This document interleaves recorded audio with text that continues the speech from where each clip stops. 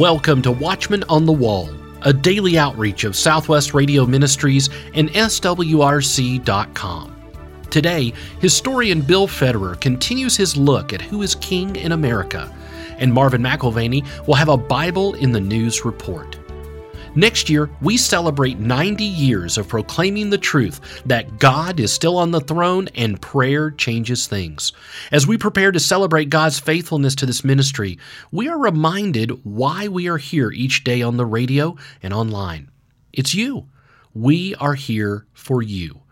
Today, if you need prayer, please contact us. Whenever you call us here at Watchman on the Wall, be sure and let us know how we can be praying for you. We consider it an honor to pray for you. We're here ready to listen and pray with you. Our number is 1-800-652-1144.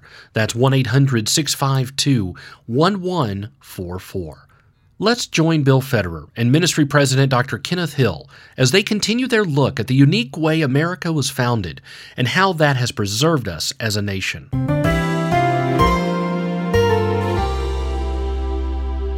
I'm with William J. Federer, Bill Federer, the author of Who is the King in America and Who are the Counselors to the King. And it's an overview of history, and it shows us about kings and kingdoms. We had a very good conversation last time, and so we want to continue with it today, Bill. I've got a question for you about America and its memory. When we started watching folks destroy statues that had been up, some of them as long as almost 200 years, and they were pulled down and broken and smashed to bits because somebody didn't like whatever it was that they may or may not have stood for. Most of the time, they didn't even know who the statue was of. They had no idea why it was there. They had not been taught. And of course, the reason we had those memorials was so we could teach our children what the history was of our nation. Have we lost our memory as a nation today? Yeah, I'd tell people that history is not prophetic, but it is predictive. So past behavior is the best indicator of future performance. And so if we teach the history, we get an idea where things are headed. And then you had shared the quote from John F. Kennedy, but it's also one that person on Kennedy's staff was Arthur Schlesinger Jr. And he said history is to the nation what memory is to the individual.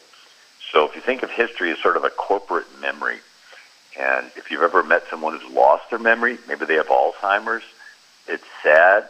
You can take anything away from them. It's sort of like in America, we have Alzheimer's. We have national Alzheimer's, and they're taking away our freedoms, and we're just sort of staring off. But when I share these history stories, it's like the little spark comes back into somebody's eyes. They go, that's who I am. I suddenly remember what's going on and who we are as a country. And so what makes America great is the people get to be in charge of their lives, and then all of us together are in charge of the country. And it was a break from the norm, which is all top-down kings and pharaohs and Caesars and thousands of years of that. Now, one of the things I bring out in my book is that the majority of the people in America are Christian. Now, in 1965, 93% of the country identified as Christian. That was 69% Protestant, 24% Catholic, and then 3% of the country was Jewish. So you had a country that was 93% Christian, 3% Jew. That's 96% that believed in the Bible, which has basic beliefs. Number one, everyone's made in the image of God. This is different than Hinduism, where they have 300 million different gods, and if you're made in the lowest caste as an untouchable, you're not equal to anybody. You got to clean the sewers. It's not the same in Islam, where Allah has no image, and a Muslim male is worth more than a female or an infidel or whatever, or in communist countries where your worth is dependent on your utility. If you can contribute to the state thinks you're worth more to it. But if you're not contributing, not carrying your weight, the state thinks that you're a burden, and then they'll get rid of you. But in America, we have this basic Judeo-Christian concept that everyone's made in the image of God, and this God is not a respecter of persons. And so in America, the people are the king, and the majority of the people have been Christian. Now, it's gone down the study that the Pew Forum, PEW, did a few years ago said that only 65% of the country was Christian. So in 30 years, we've dropped 30%. Wow. It's not the right direction. But still, 65% is barely a majority, which is, so if the people are the king and the majority of the people are Christian, that makes the pastors, in a sense, counselors to the king. And so I give presentations, and one of them I flip up a picture, and it's a famous painting of Emperor Theodosius, who's a Christian, and he's being rebuked by his pastor, Bishop Ambrose, St. Ambrose, there in Milan, Italy. Could you imagine being Ambrose and having the emperor in your church on Sunday? Well, that's sort of what we have in America. The people are the king, and the majority of the people are Christian, which means they go to church, which means they're listening to their pastors. And you have two kind of pastors. One set of pastors says, don't get involved, shirk your responsibility as the king. And another one says, get involved. And so there's a movie, and I just had to get this scene from the movie, The Lord of the Rings. And there's this one episode where there is a King Theoden, and he has a spell cast on him. And he is sitting on his throne, and he's got gray hair, gray eyes, he's decrepit looking, he's got cataracts, he's just all shriveled up, and he has two counselors in this scene. One is this ugly guy named Wormtongue, and he whispers in the king's ear, stay asleep, don't get involved. Yeah, your kingdom is being overrun, but just wait a little longer and it's all going to be over. Yeah, you'll be conquered. But then there's another counselor that walks in named Gandalf, and he casts the devil out of the king. And right before your eyes, the king starts to wake up, and his eyes get clear, and his hair goes from gray to brown, and his beard gets short, and he looks around the room, and he says, dark have been my dreams of late. They do those special effects with the movies. And they said, yeah, you've been out of it with this spell cast on you by this wicked counselor. And so in America, the people are the king, the majority are Christian, and you have two types of pastors, two types of counselors. One tells the king, go to sleep, shirk your responsibility, just worry about your own relationship with God, and just wait till Jesus returns. And another one throws ice water on his congregation and says, wake up. You don't just have the right to vote in America. You're going to be held accountable to God for what happens in America. Right? And so this is where I think there's an overlooked scripture. It's Numbers chapter 30. Who reads Numbers chapter 30, right? But it's the silence equals consent chapter. Half a dozen scenarios. One is if a daughter is still living in her father's house and binds herself with a vow, and the day the father hears it, if he's silent, the vow stands. But if he disallows it, she is released from the vow and the Lord forgives her. That's come down to us as vows in a wedding ceremony. And the pastor says, if you're silent, you're giving consent to this wedding. Speak now or forever hold your peace. And so if a church member's silence gives consent to a wedding vow, the church member's silence gives consent to other things. And so if they are teaching stuff in a nearby school that boys can go in girls' bathrooms and that you can have fluid sex and little kids can identify as a fuzzy and that you can put kids through chemical castration and remove parts of their anatomy, if you are silent, you are giving consent to that. And Jesus says, if you allow one of these little ones that believes in me to stumble, better that a millstone be put around your neck and you be thrown in the depths of the sea. And then if there's abortions going on and they're killing babies and you are silent, you're giving consent to that. And if you give consent to murder, you're guilty of murder. You'll be judged as if you committed the murder. There's even a verse in the Bible, Numbers chapter 20. Any Israelite or any foreigner residing in Israel who sacrifices any of his children to Moloch is to be put to death. If the members of the community close their eyes when that man sacrifices one of his children to Moloch, I myself will set my face against that man and his family and will cut them off from their people. So it's like, okay, if you know that they're killing babies and you close your eyes and act like you don't see it, the Lord, he's going to set himself against you and cut you off. And they say it again in Proverbs 24. It says, rescue those who are unjustly sentenced to death. Don't stand back and let them die. Don't try to disclaim responsibility by saying you didn't know about it. For the Lord, who knows all hearts, knows yours, and he knows you knew, and he will reward everyone according to his deeds. He'll judge you. And so all those people that think they're being spiritual by not getting involved are, by their silence, giving consent to sin. they're inviting the judgment of God upon their heads. Here they're thinking, I'm real spiritual. I'm not going to get involved. We're not in it to win it. We're just going to, pretend like we didn't see it. We're going to close our eyes. We're just going to live our lives. We're just going to wait till Jesus returns. But you know their sin, and you're silent. You're giving consent. I mean, it's going to be a rude awakening for all these people that think they're being spiritual when they're actually setting themselves up for judgment to be poured out on their heads. And so this is the attitude, right? So the most important thing is to bring people to Christ, but the second most important thing is to preserve the freedom to do the most important thing, right? If you really believe that the gospel is the answer, you will be involved wanting to preserve the freedom to preach the gospel. I was reading where Dietrich Bonhoeffer was upset because the Lutherans had adopted the two kingdom concept, the kingdom of the world, the kingdom of the church, the two don't touch. And so the church sat back while Hitler's dragging all these Jews off to die. And there's stories of sing louder, right? The train cars were going by the church and they could hear the screams of the people, and they would just have everybody sing louder to drown out. And Dietrich Bonhoeffer said, we can't be silent anymore.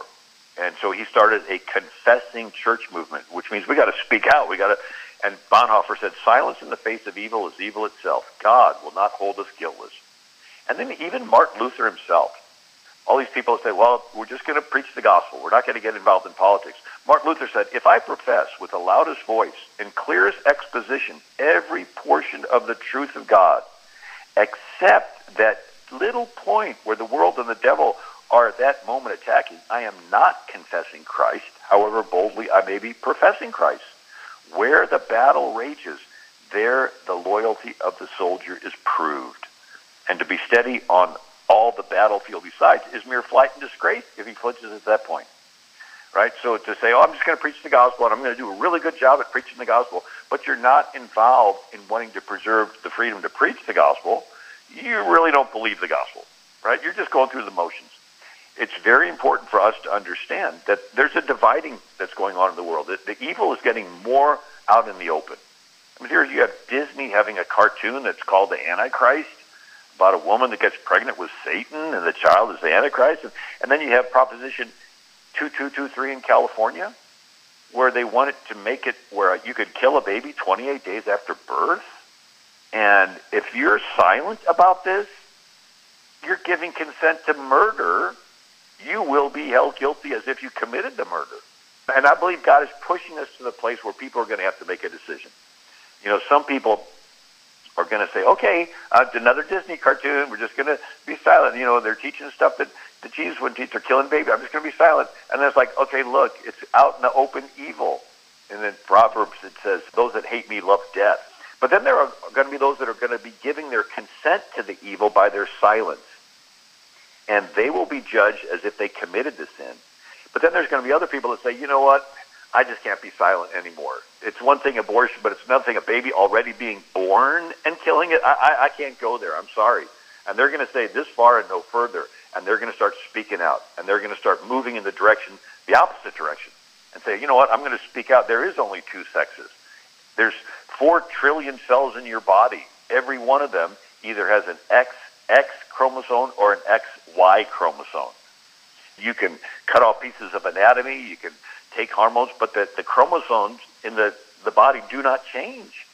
So there's those that are going to be saying, look, God in the beginning, Jesus himself said, God in the beginning made a male and female. I'm going to stick with Jesus. All right? He's my Savior. I'm trusting him to save me. He said in the beginning God made a male and female, and so I'm going to stick with Jesus' definition. Their tactic is to guilt trip Christians into being more Christian than Christ, saying, well, if you're really Christian, you'll tolerate this. Would Jesus tolerate that? Right? So I believe that we're being pushed toward a decision-making point. I don't think that you're going to be able to sit this one out. I don't think you're going to have to keep your head low. I hope they don't notice me. No, I think the purpose of it is to cause people to have to speak out, to have to make a decision on whose side they're on. When cells split in two, some stuff goes to the right, some stuff goes to the left. There's no stuff in the middle just floating around. It's totally one way or the other. And I think we're the bride of Christ. And every romance Hallmark movie builds up to a decision-making moment. It's like the highlight of the movie. And there's a decision made of a forsaking of all others and choosing the one. So as we get up to our worldwide decision-making crisis moment, some people are going to choose all others. They're going to say, I want all others to like me and friend me and follow me and not to say anything bad about me. And others are going to say, I don't care what men say. All I care about is Jesus, what he says about me. Amen. We must please Jesus. We don't have to please anybody else. We do have to please our Lord and Savior. In this overview of 6,000 years of history and why America is unique, Bill Federer lends his eye of history as it becomes a view of prediction, as you call it. What we see are the practical steps that we've already taken to our peril, and we must change our course. Is that the truth that we're facing these days? It is, and it's exciting. I believe we're getting close to God's timetable of things, but Jesus says wheat and tares grow together till the harvest. Both sides are going to intensify. But, one of the other points I bring out is, so the most common form of government in world history is kings. And America's founders broke away, made the people the king.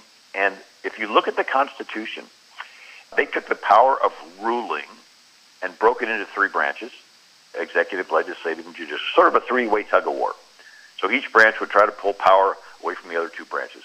And then they separated power again, federal to state level.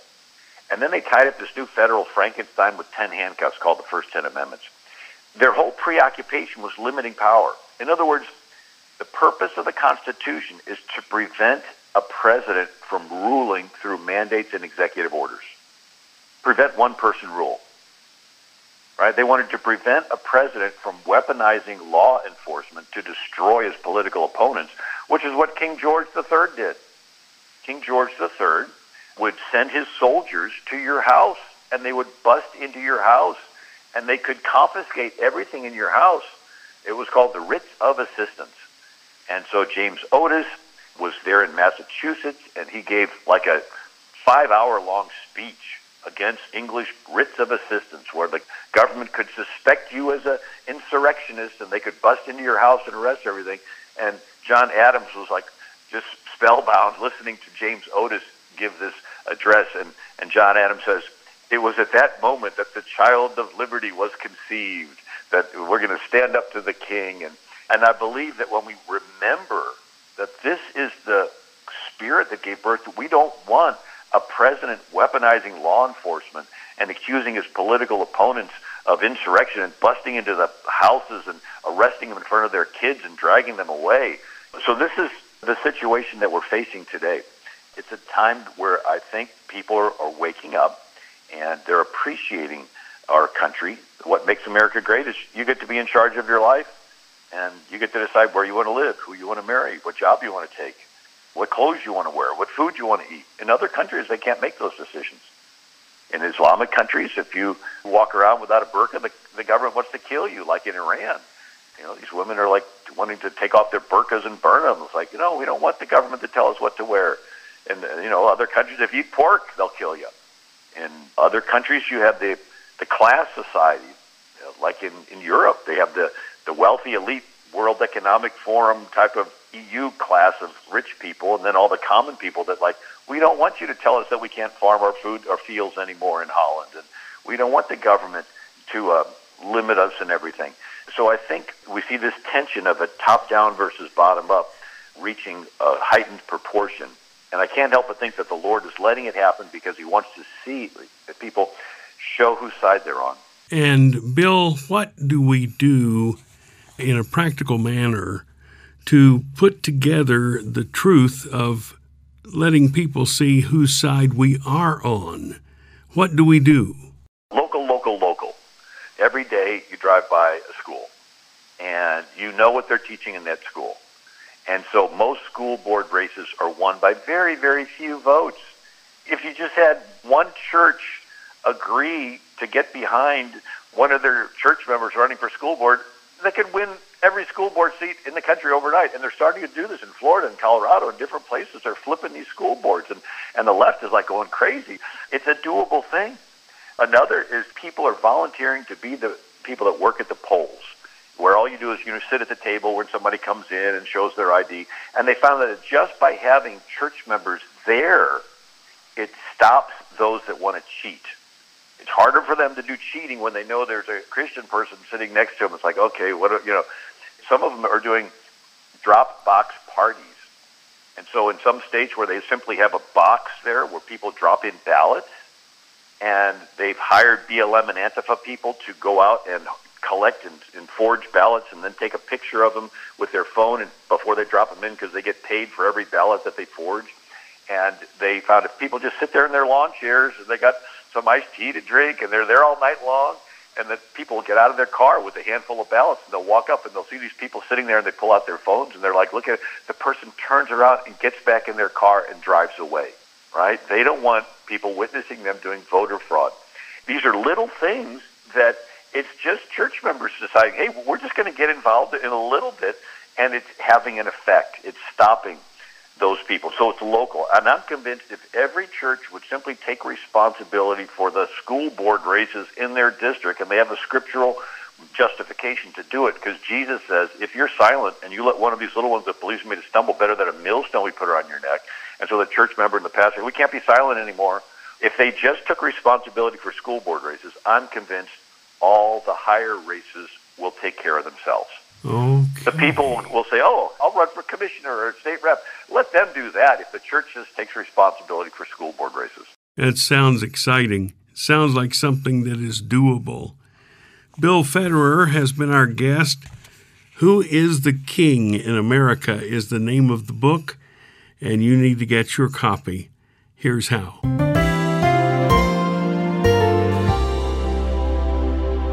The complete 2-day conversation with Bill Federer is available on CD when you call 1-800-652-1144.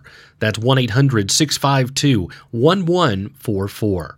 Discover the keys to preserving the freedoms of America's Republic in Bill Federer's book and DVD entitled Who is King in America?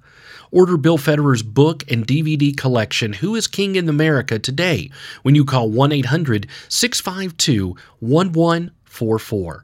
That's 1-800-652-1144.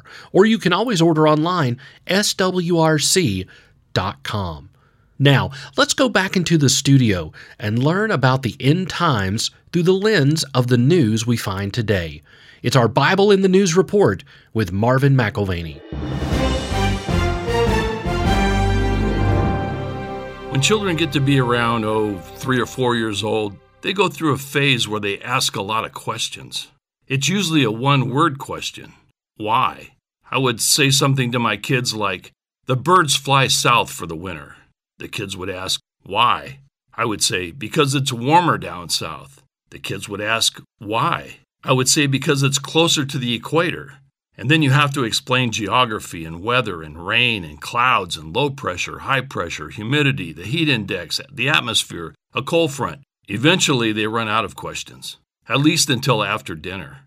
As they get older, they ask harder questions. My daughter asked me, if dreams can come true, what about the bad ones? The Christian polling firm Barna Group also asks a lot of questions. In its nearly 40-year history, the Barna Group has conducted more than 2 million interviews over the course of thousands of studies and has become a go-to source for insights about faith and culture, leadership and vocation, and generations. The Barna Group has carefully and strategically tracked the role of faith in America, developing one of the nation's most comprehensive databases of spiritual indicators. They asked this question: what do today's teens think about Jesus, the Bible, and justice? This question was posed to nearly 25,000 teens in 26 countries. They got encouraging answers. The data shows most of them have a positive perception of Jesus, with 49% of teens describing Jesus as loving, 46% believe he offers hope, and 43% say he cares about people. Only 8% said he is detached from today's real issues. 7% believe he is judgmental. 6% think he is irrelevant, and 4% say he is hypocritical.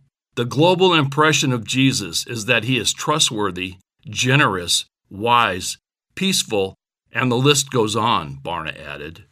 Barna found that teens worldwide overwhelmingly believe the Bible teaches about living a meaningful life, understanding their purpose, and living wisely in today's society. The teens surveyed, ages 13 to 17, were from the United States, Canada, Australia, New Zealand, 4 countries in Latin America, 8 European countries, 6 countries in Asia, and 4 African nations. You know who else asked a lot of questions? Jesus. Someone has written that in the Gospels, Jesus asked 307 questions. Probably the biggest question Jesus asked is found in Matthew 16. Jesus knew all things, including what was on the disciples' minds. The question he asked was not motivated by some type of vanity. Jesus was not fishing, excuse the pun, for compliments. His question was aimed at making the disciples reveal their level of faith. Jesus started the conversation by asking a related question. Who do the crowd say I am? The disciples related various things they had heard. Some say John the Baptist, others say Elijah, and others say one of the prophets of long ago has come back to life. The disciples were pointing to the fact that the crowd saw Jesus as someone special. But the crowd's guesses were all wrong. So Jesus asked the question to the disciples themselves, who do you say I am? In other words, are you following the crowd? What do you really think? Now, by this time, they had seen Jesus do many miracles, including the raising of a widow's son, the calming of a storm, the feeding of the 5,000. The disciples knew that Jesus was more than a prophet. He was, in fact, God in the flesh. But what about you, he asked. Who do you say I am? And Simon Peter answered and said, Thou art the Christ, the Son of the living God. The next time the Barna Group conducts a poll and asks you about Jesus, what will you say? Will you say he was a great teacher? He was a good person? You better not get this answer wrong. It's being recorded. Who is king in America? And who are the counselors to the king? Discover the answers to these and many more questions in Bill Federer's explosive book and DVD entitled Who is King in America? An overview of 6,000 years of history and why America is unique. Order Bill Federer's book and DVD collection, Who is King in America, when you call 1-800-652-1144. That's 1-800-652-1144. Or order online, swrc.com. Tomorrow, we begin a brand new series with prophecy teacher Doug Stauffer that offers undeniable proof of the pre-tribulation rapture. Be sure to tune in on your favorite radio station by downloading our SWRC mobile app or by subscribing to our daily Watchman on the Wall podcast. Watchman on the Wall is a production of Southwest Radio Ministries and is supported by faithful listeners like you. Visit swrc.com.